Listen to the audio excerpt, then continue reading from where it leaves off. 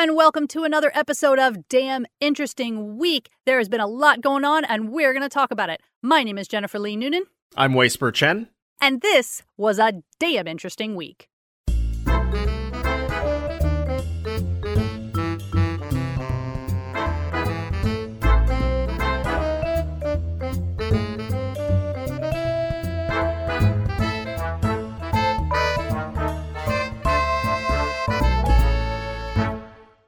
So let's get started with our first link. First link. This article comes to us from earthsky.org, and it's titled, Say Goodbye to Earth's Mini Moon on February 1st and 2nd. Unfortunately, by the time you'll be listening to this, it'll already be gone, but there was a live stream and there is a recording. But let's dig into what this mini moon actually is. So, in November, a new mini-moon began orbiting Earth, and NASA later confirmed that it's a lost-and-found 60s-era rocket from the Surveyor 2 moon mission launched more than 50 years ago. Oh. Yeah, it's titled SO 2020. Astronomers first noticed it last September. Orbit models showed that both the low speed and trajectory of the approaching object were rather unusual, and the models showed that Earth would actually capture this object temporarily as its new mini-moon, and that's what's been happening. So, 2020 SO has been orbiting Earth since the 8th of November, and following further analysis of its motion and a very close approach of the object on December 1st, NASA was able to confirm that the object is a relic of the early space age, a Centaur upper stage rocket booster, which was once called America's workhorse in space. Because it's a Centaur. Yeah, exactly. So it's about to make one more close approach to Earth on February 2nd, 2021. It'll pass farther away this time, or will have had passed, but still within 0.58 lunar distances, or 140,000 miles, so no worries about, getting a satellite or rocket booster crashing into your backyard. Right. And in March of 2021, Earth's gravity will relinquish its hold. It'll no longer be a mini-moon for Earth, instead it'll just be orbiting the sun as part of our solar system. Surveyor 2, which was the robotic spacecraft that was launched to the moon on September 20th, 1966, was meant to be the second lunar lander in the uncrewed American Surveyor program to explore the moon. The spacecraft blasted into space atop the Centaur D rocket from Cape Kennedy, Florida. Unfortunately, a mid-course correction failure caused ground controllers to lose contact with the craft 3 days later after a thruster failed to ignite, and the failure caused the spacecraft to tumble and crash near the moon's Copernicus crater. So there's just like a rocket out there on the moon, which I didn't even realize is just hanging around as some more space litter. Yeah, I've always wondered about that. Like, we've gone and put rovers on Mars, but we've never put a rover on the moon to just sort of wander around and tell us cool things. I guess we figure it's too easy. Like, we can toss a person up there, so we might as well go for something harder. Yeah. So, unlike some rocket boosters today, which now return to Earth and land on ships at sea, Surveyor 2's rocket booster remains in space and was lost and appeared to have been pushed from its original trajectory by a small but continuous pressure from sunlight. Huh. And it turns out that the defunct booster had passed Earth unnoticed several times in the past, including a close approach in 1966, not long after it launched. So the question is, how could we have lost an entire 41-foot-long rocket? Right. So space archaeologist Alice Gorman of Flinders University in Australia told Science Alert that before our modern era of reusable rockets, the rockets that launched craft into space were surprisingly easy to lose. She said, there are so many factors in the space environment, like gravitational factors and other things that affect movement, that can sometimes be quite unpredictable. You have to keep tracking these things, or you can just sort of lose sight of them really easily, and if they do something a little bit unpredictable and you look the wrong way, then you don't know where it's gone. Like a child in the grocery store. Yeah.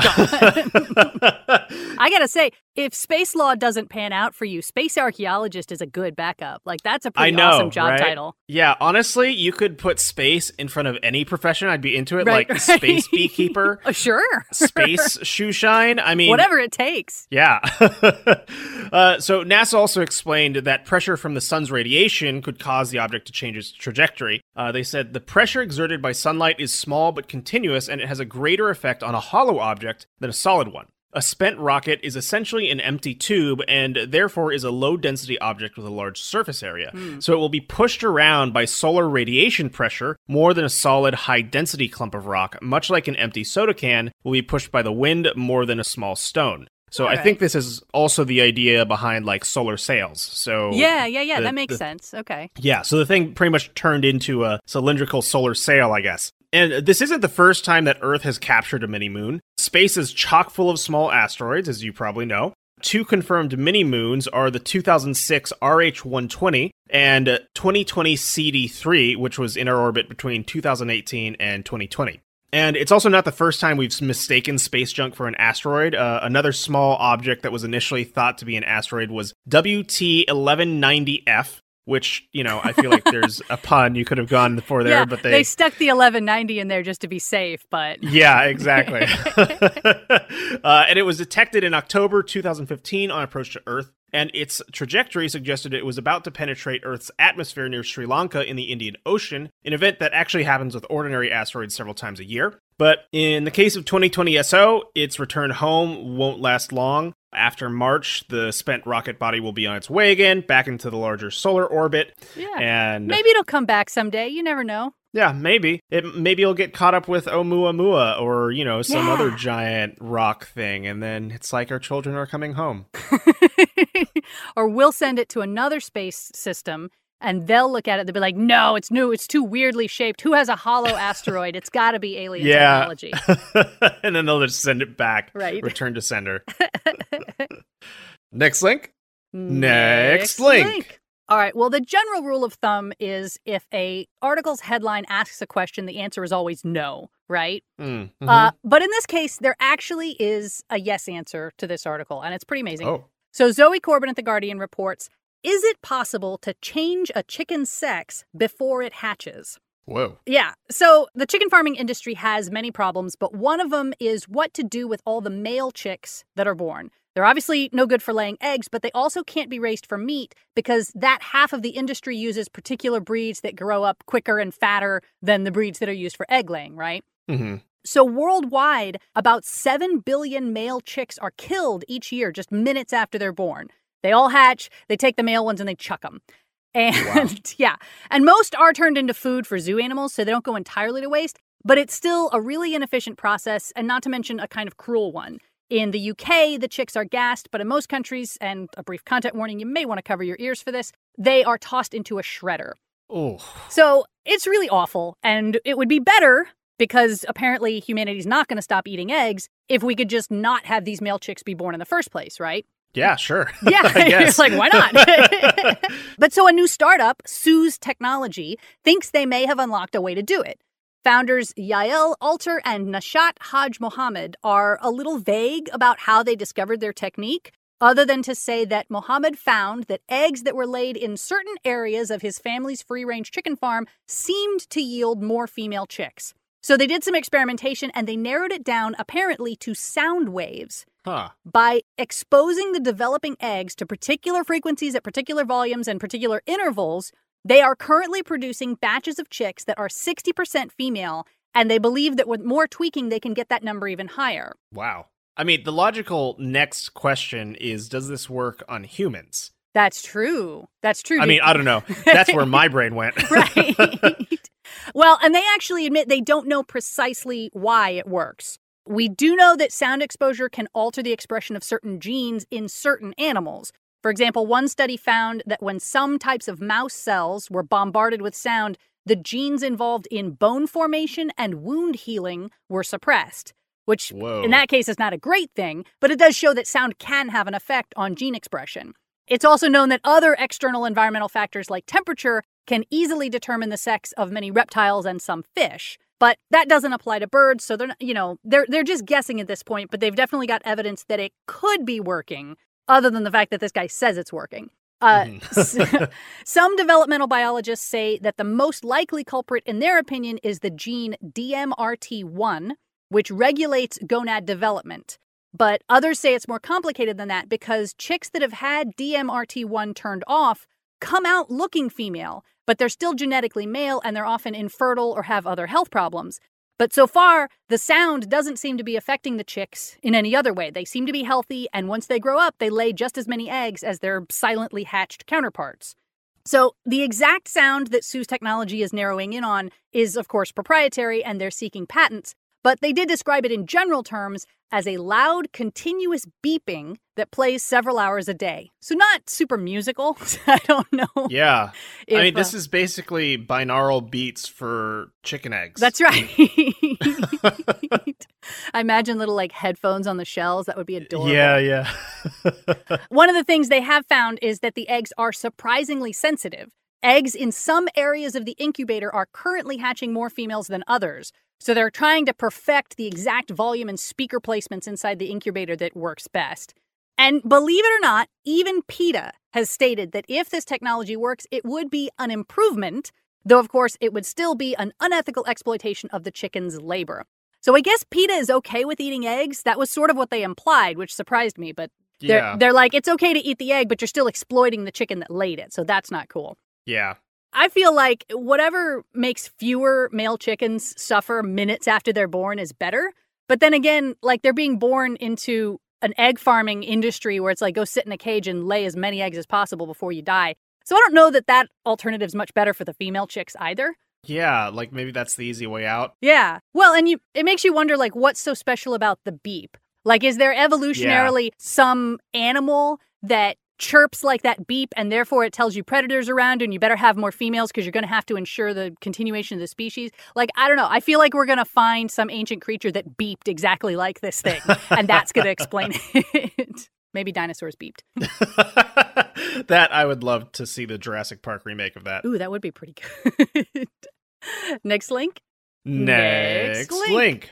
This article comes to us from theguardian.com, and it's titled, Lunar Cycle Has Distinct Effect on Sleep, Study Suggests. Oh. So folklore has saddled the moon with major responsibilities forever. Right. Moods, spikes in crime, and even psychosis are blamed on the Earth's only constant natural satellite. And scientists have long understood that human activity is facilitated by light, be it sunlight, moonlight, or artificial light. But a study suggests our ability to sleep is distinctly affected by the lunar cycle, even when taking into account artificial sources of light. Well, I mean, that's where the original word lunatic came from, was they were like, Yes. These people who are crazy are crazier on the full moon. So I believe it. Yeah, absolutely. So using wrist monitors, researchers tracked sleep patterns in 98 individuals living in 3 indigenous communities in Argentina over the course of 1 to 2 months. One rural community had no electricity access, a second rural community had limited access to electricity, while a third community was located in an urban setting and had full access to electricity. So participants in all 3 communities showed the same pattern of sleep oscillations as the moon progressed through its 29.5-day cycle, with sleep duration changing by between 20 and more than 90 minutes and bedtimes varying by 30 to 80 minutes. In each community, the peak of participants sleeping less and staying up later occurred in the 3 to 5 day period leading up to full moon nights, and the opposite occurred on the nights that preceded the new moon. And the data was somewhat surprising because the initial expectation was of less sleep and more activity on the full moon nights, said the study's author Horacio de la Iglesia, a professor of biology at the University of Washington. But it turns out that the nights before the full moon are the ones that have the most moonlight during the first half of the night. Oh, okay, I see. You're leading up to werewolf time, and that's got you nervous, and so you're staying awake, you're more on guard. I think it makes sense. So, unsurprisingly, data showed the lunar phase effect on sleep appeared to be stronger the more limited access to electricity was. Sure, that makes sense. And in an attempt to corroborate their findings, the researchers compared the results to similarly collected data from 464 Seattle-based students studying at the University of Washington, and they found the same oscillations in sleep patterns. And De La Iglesia added, we humans tend to believe that we manage to somehow control nature, and the use of artificial light is a great example of that. But it turns out that there are some forces of nature that we cannot get away from. Previous research on the effects of the moon on sleep have been inconsistent, and most have not been designed to specifically look at the impact of the moon. Dr. Ciro Della Monica, a research fellow at the Surrey Sleep Research Center, said the study is very interesting, but as the authors state themselves, they cannot establish causality. However, the data are strong and novel. Yeah, because if it's a correlation, that would mean that somehow by sleeping less, we are making the moon become full. That doesn't, I don't think that works. It seems like a pretty clear, I mean, maybe there's a third factor. It could be that. I'm just saying, it doesn't go the other way, I'm pretty sure. I would read that book. That'd be really cool. If you drug the whole village, they're all sleeping, and then the werewolf can't become the werewolf. Yeah, that's a great point. I guess you could also drug the human who's a werewolf. That's true. If you know who the werewolf is, that would seem more likely. Just drug that one and let everybody else be sober. Yeah, we'll need to bust out some index cards for this. That's right. Next link. Next link. All right, well, this one comes from studyfinds.org. It's called Naked Mole Rats Speak in Different Languages Just Like Humans, study shows. Huh. So have you ever seen a naked mole rat?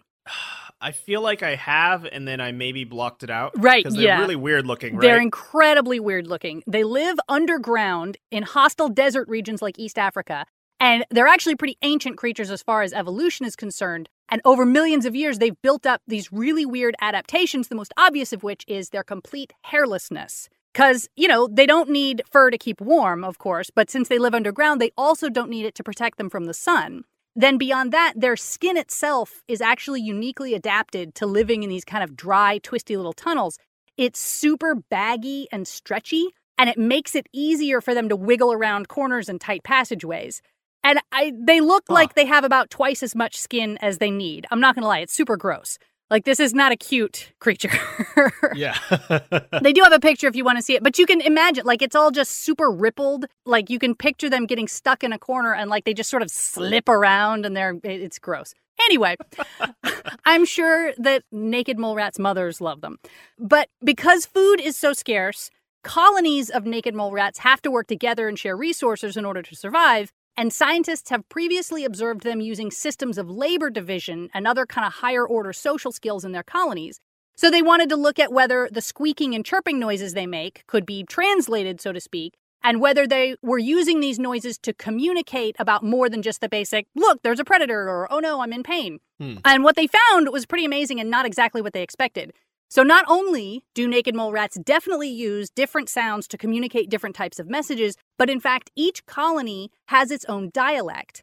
A naked mole rat can tell right away if another naked mole rat is from a different colony just from its squeaks. And actually, they turn out to be pretty xenophobic. In the wild, they will attack an outsider without hesitation as soon as they hear it squeak. Co-author Gary Lewin noted that human beings and naked mole rats seem to have much more in common than anyone might have previously thought. So, if you walk in with an accent, you're a goner in the naked mole rat colony, I suppose. Woof. Yeah. But so. Or squeak. So, in order to collect this data, researchers from the Max Delbruck Center for Molecular Medicine in Berlin recorded a total of 36,190 chirps made by 166 individuals from 7 different colonies. And the differences were too subtle for humans to distinguish, but they fed all the recordings into an AI program, which was able to distinguish 8 sound characteristics, including things like the asymmetry of the sound spectrogram. And by the end of its training, the program was not only able to reliably predict which squeaks came from which colony, but also which squeak came from which specific mole rat. So they have voices. Wow. Like you can tell which mole rat is your mole rat, I guess. And, so they figured if the computer can do it, maybe the mole rats can do it. And sure enough, they showed that the mole rats can recognize the voices of individuals that they know. And if they put 2 colonies together in a big container, they would quickly sort themselves into opposing sides and have like a little standoff, I guess. Wow. Yeah. What's more, they showed that the dialect is largely dictated by the queen. As with ants, there's just one female in the colony who's giving birth at any given time. And when one of the researchers' colonies happened to lose 2 queens in quick succession, there was sort of what they described as a state of anarchy. And the range of that colony's chirps became much wider and didn't narrow down again into a recognizable dialect until a new queen had definitively ascended a few months later. So, they're taking their orders from the top, which is good social behavior. It makes sense that they would do that. But it makes you wonder, it's like it's the Queen's English, basically. Our rulers define our language, I suppose, to a certain degree. Yeah. I mean, it's interesting that they immediately, they're just like, whatever, there's no more queen. Let's just say whatever we want until we figure out who is the new ruler here. That's right. And then get in line vocally. Who even knows what our accent is anymore? Can you imagine if in the switch between one president to another, all of us lost our accents and started talking like we're from New Jersey or Italy or who even knows? And then we all settled in on whatever the new president president's accent was. Yeah, well, I mean, that's part of the reason why in Spain, the Spanish they speak is with a lisp, because at one point the king had a lisp. Oh, really? And he demanded that all Spanish speakers in Spain also lisp so that he wouldn't feel self-conscious. Right. I believe it's Spain, but one country definitely does this. Yeah. Pretty wild. That's amazing. Well, if I ever become queen, I'll make you all talk like me. I don't I don't know what that means, but I'll figure it out when the time comes. Yeah, absolutely. Next link. Next link. This comes from theguardian.com, and it's titled Box Seat. Scientists solve the mystery of why wombats have cube-shaped poo. Oh, yeah. So, unique physiology allows the Australian marsupial to produce square-shaped feces that may aid communication. Oh. So, how wombats produce their cube-shaped poo has long been a biological puzzle, but now an international study has provided the answer to this unusual natural phenomenon. The cube shape is formed within the intestines and not at the point of exit as previously thought, according to research published in scientific journal Soft Matter on Thursday. Yeah. Like, I don't know, did they make this journal just for this article? You know, right. Like, it's so good. Or is it like all of the articles are feces related? Like, this is just, I don't know. I want to see how thematic they are now. Okay, Soft Matter. Right. To look it up. I will. Don't miss out. Yeah. The paper expands on preliminary findings first presented at a meeting of the American Physical Society's Fluid Dynamics Division in Georgia in 2018. Dr. Scott Carver, wildlife ecologist at the University of Tasmania and one of the authors of the research paper, said there were wonderfully colorful hypotheses around, but no one had tested it. There was speculation that wombats had a square-shaped anal sphincter, or that the feces get squeezed between the pelvic bones, as well as the complete nonsense idea that wombats pat the feces into shape after they deposit them. Just for fun, so, you know. Yeah. It's like those old Play-Doh toys where you like push the pump down and it comes out in like a long tube shaped like a star. Yeah. The project originated 4 years ago when Carver was dissecting a euthanized wombat hit by a car and noticed the cubes in the last meter of the wombat's intestine.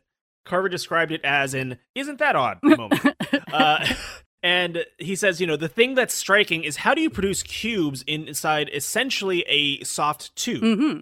The team of researchers in Australia, including the head veterinarian at Taronga Zoo, tested the tensile strings of the intestine, while physicists in the US, based at the Georgia Institute of Technology, created mathematical models to simulate the production of cubes. So we're now creating intestinal poop cube shaping mathematical models, right. Which is pretty cool, honestly. I imagine the math majors who went into that thought, this is what I'm going to use this for. This is important stuff.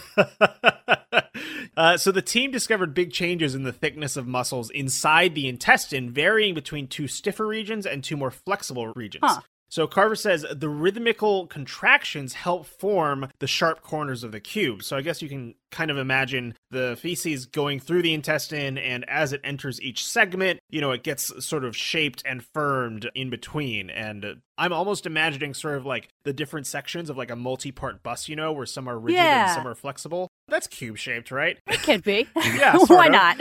Anyways, when preliminary findings were presented in 2018, at that point, researchers believed there were 4 stiff and 4 flexible regions. But what final research has confirmed is that the wombat's intestine has 2 stiff and 2 flexible regions.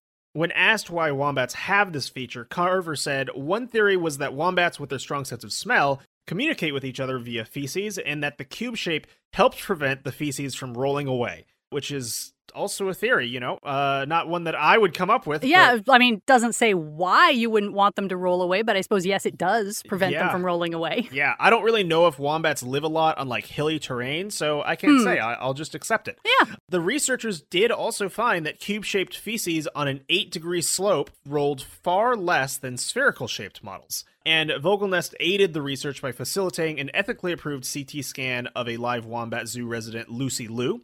And he said, this is one of the more unusual research projects Taronga has been involved in, a bit quirky, but it does answer a very significant question, one that a lot of people ask. Do they? I feel like some wombat researchers ask, but I don't know if we can qualify that to a lot of people. Yeah, I guess if you're a zoologist and you work around wombats and you teach people about wombats, I can imagine lots of people being like, what the heck? Right. But as well as the benefits of better understanding wombats themselves, Carver said the discovery highlighted a new way of manufacturing cubes inside a soft tube, which could be applied to other fields of manufacturing, clinical pathology, and digestive health. So we can learn from the wombat poop channels how to make cubes. Like, that's what we've come with, is we could make cube-shaped vitamin gummies or whatever. Yeah, I'm not totally sure what the proposed applications are. The article ends there in a almost menacing way, in my opinion. Right. They won't roll away. Like, think of all the things you don't want to have roll away. If we make them cubes, they won't anymore. That's very true. That's very, very true. So many things roll away from me all the time. Next link. Next link. All right, well, this one has some very good news. ScienceFocus.com wants us to know that regular afternoon naps are linked to improved cognitive function. Nice. So, yeah, I mean, I almost did like a little celebratory. I saw this headline. I was like, yes, tell me more. Justify the thing that I was going to do anyway. The new study, published in the journal General Psychiatry, examined the sleep patterns of more than 2,200 healthy people over age 60 in several large cities in China. Of those, about 1,500 took a regular afternoon nap anywhere from 5 minutes to 2 hours a day. And across all the participants, the average nighttime sleep was 6.5 hours. So the naps did represent an increase in the total amount of sleep. Wow. And they found that the napping group had significantly higher scores in locational awareness, verbal fluency, and memory. Some of the napping participants also showed higher than average scores in memory consolidation, preparation for subsequent learning, executive functioning, and emotional stability, but these effects were not observed in all cases. Mm-hmm. But before you get your jammies out, there are some caveats. First, the study only demonstrates a correlation, not a causation, and there is actually a lot of evidence linking dementia to poorer sleep in general. So it may be that the cognitive decline is the thing preventing them from taking a nap because they just aren't sleepy. Mm-hmm. Also, napping was associated with other health drawbacks, such as a higher level of triglycerides in the bloodstream, which is a risk factor for cardiovascular disease. And in fact, if your triglycerides get really high, they can cross the blood-brain barrier and induce insulin resistance, which itself lowers cognitive function. So there's a little bit of a bell curve going on where they're like, yeah, if you're in the middle, you're good. But if you go too far in the napping, you're probably going to get unhealthy in other ways. Which, you know, it just goes back to like, oh, you should exercise and get enough sleep and eat regularly. Like, I want something that tells me what I want to hear, not like, this moderation nonsense. Can we just get a little excess once in a while? Right.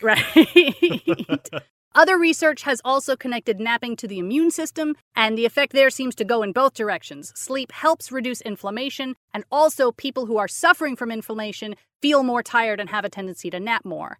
Another study got a little more granular and found that short naps of less than 30 minutes a day were associated with a reduced risk of Alzheimer's, but the effect disappeared in patients who took very long naps. I've definitely found that if I sleep too long during a nap, I wake up feeling terrible. Yeah. Like, you have to wake up early enough. If you really get into, like, that deep sleep, you wake up like you've died. It's just awful. And you're just groggy. And then, you know, you feel like you're about to be able to go to sleep again, but then no, you actually got sleep, so you're up super late. Well, I guess we're going to have to switch to, like, 5-minute naps every hour. That's Well, there's that thing that Salvador Dali or somebody does where they nap in a chair holding a key in their fingers with a saucer underneath, so the moment they finally doze off and let go of the key, it hits the saucer. And whoever this was really swears by this technique and said it's the perfect amount to nap. Which doesn't sound true to me, but whatever. I mean, I guess for just naps, certainly not for all night long. That just sounds like sleep apnea. Yeah. Like you never really get to sleep. You just constantly waking up again. Yeah, it's a napping technique. But, you know, if Salvador Dali did it, like, who's to argue with him? Like, yeah, I know, right? he had such a normal mustache, he had to know what he was talking about. Yeah. Next link. Next link. Okay, some more space news. This article comes to us from NPR.org. It's titled, First Private Crew Will Visit Space Station. The price tag, $55 million each. Oh, is that all? Okay. Yeah, so a crew of private astronauts will pay around $55 million each to spend about 8 days at the International Space Station next January in what would be a new step for joint private-public space missions, ostensibly only for rich people. Right. The proposed AX-1 mission will use a SpaceX rocket to put 3 paying customers, American Larry Connor, Canadian Mark Pathy, and Israeli Eitan Stib, into low Earth orbit on the space station. All of the trio are wealthy entrepreneurs and investors, but the article didn't really need to say that. Right. It would be the first time an entirely private mission sends astronauts to the International Space Station. All of the private astronauts for the upcoming mission are far older than the average astronaut's age of 34. The space agency does not have age restrictions for astronaut candidates who generally range from 26 to 46 years old, which really surprised me. I would have assumed that, you kind of had to be in your prime. Right. It's like professional sports. Once you hit 40, man, you're out. Like, how could you? Ugh. Yeah. But at 70, Connor is surpassed in age only by John Glenn, who flew on the space shuttle when he was 77, which is pretty wild. Wow. I did not know that. That makes John Glenn way cooler. Yeah. While the paying customers represent a new era of space tourism, they'll also be performing research as the space station whizzes over the Earth. Connor will work with the Mayo Clinic and Cleveland Clinic on research projects, while Pathy will collaborate with the Canadian Space Agency and the Montreal Children's Hospital. I'm not sure exactly how that applies to being in space, but, Stib plans to do experiments for Israeli researchers working with the Ramon Foundation and Israel's space agency. So, at the very least, these super rich millionaires are contributing in some way to research and not just like going on a tour. Yeah. And I mean, we do have to send old people up there at some point to see if we can. Yeah, so, may as well check. If we're going to sacrifice somebody, it might as well be a billionaire who wants to go up there. Yeah, absolutely. I mean, I think that is just charity, really. Right. Yeah. They're donating their body for science. Yes. Similar missions are planned for the future. Axiom hopes to arrange up to 2 trips per year, and the company also wants to build its own privately funded space station. And under that plan, its modules would be attached to the space station as soon as 2024, and when the space station is retired, the Axiom modules would break off to continue into orbit on their own. NASA announced its plans to open the International Space Station to commercial activities in June 2019, saying it wants businesses to use innovation and ingenuity to speed up development of a thriving commercial economy in low Earth orbit. And the space agency has a plan to recoup the steep costs of a private citizen visiting the space station. Its pricing policy lists expenses such as a daily fee of $11,250 per person for regenerative life support and toilet, and $22,500 per person for crew supplies such as food and air. Wow. Yeah, and the price sheet also includes a data plan priced at $50 per gigabyte. So you can get on your social media and live tweet what you're doing while you're up there. Exactly. Space is expensive, apparently. I don't know. I mean, I feel it's a little bit schadenfreude of me, I guess, but it would be really funny if they all got, I think it's called Meniere's disease, but it's space madness, basically. Your body just cannot handle being weightless. You get, nausea and illness and all sorts of stuff, but you also sometimes get psychosis. That would be amazing to watch on live stream, a billionaire just go nuts in the space station. They got to strap him down. It would be great. Next link. Next link. Well, we're going to keep with the theme here. CBC Radio has an article called Building Earth's Largest Telescope on the Far Side of the Moon. So, NASA engineers are studying the feasibility of a massive kilometer-wide telescope on the moon that would dwarf anything we could build on Earth.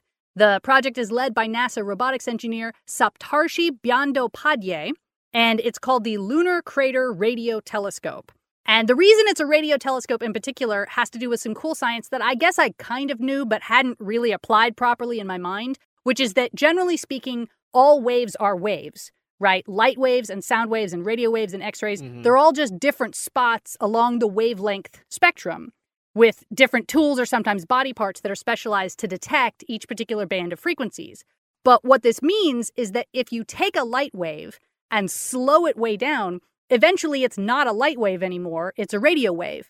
And this is what has happened to the most ancient light waves that were released billions of years ago at the early stages of the universe. The light waves from the Big Bang started out at fractions of a millimeter and are now more than 10 meters long as the universe has expanded. Okay, that is blowing my mind a little bit.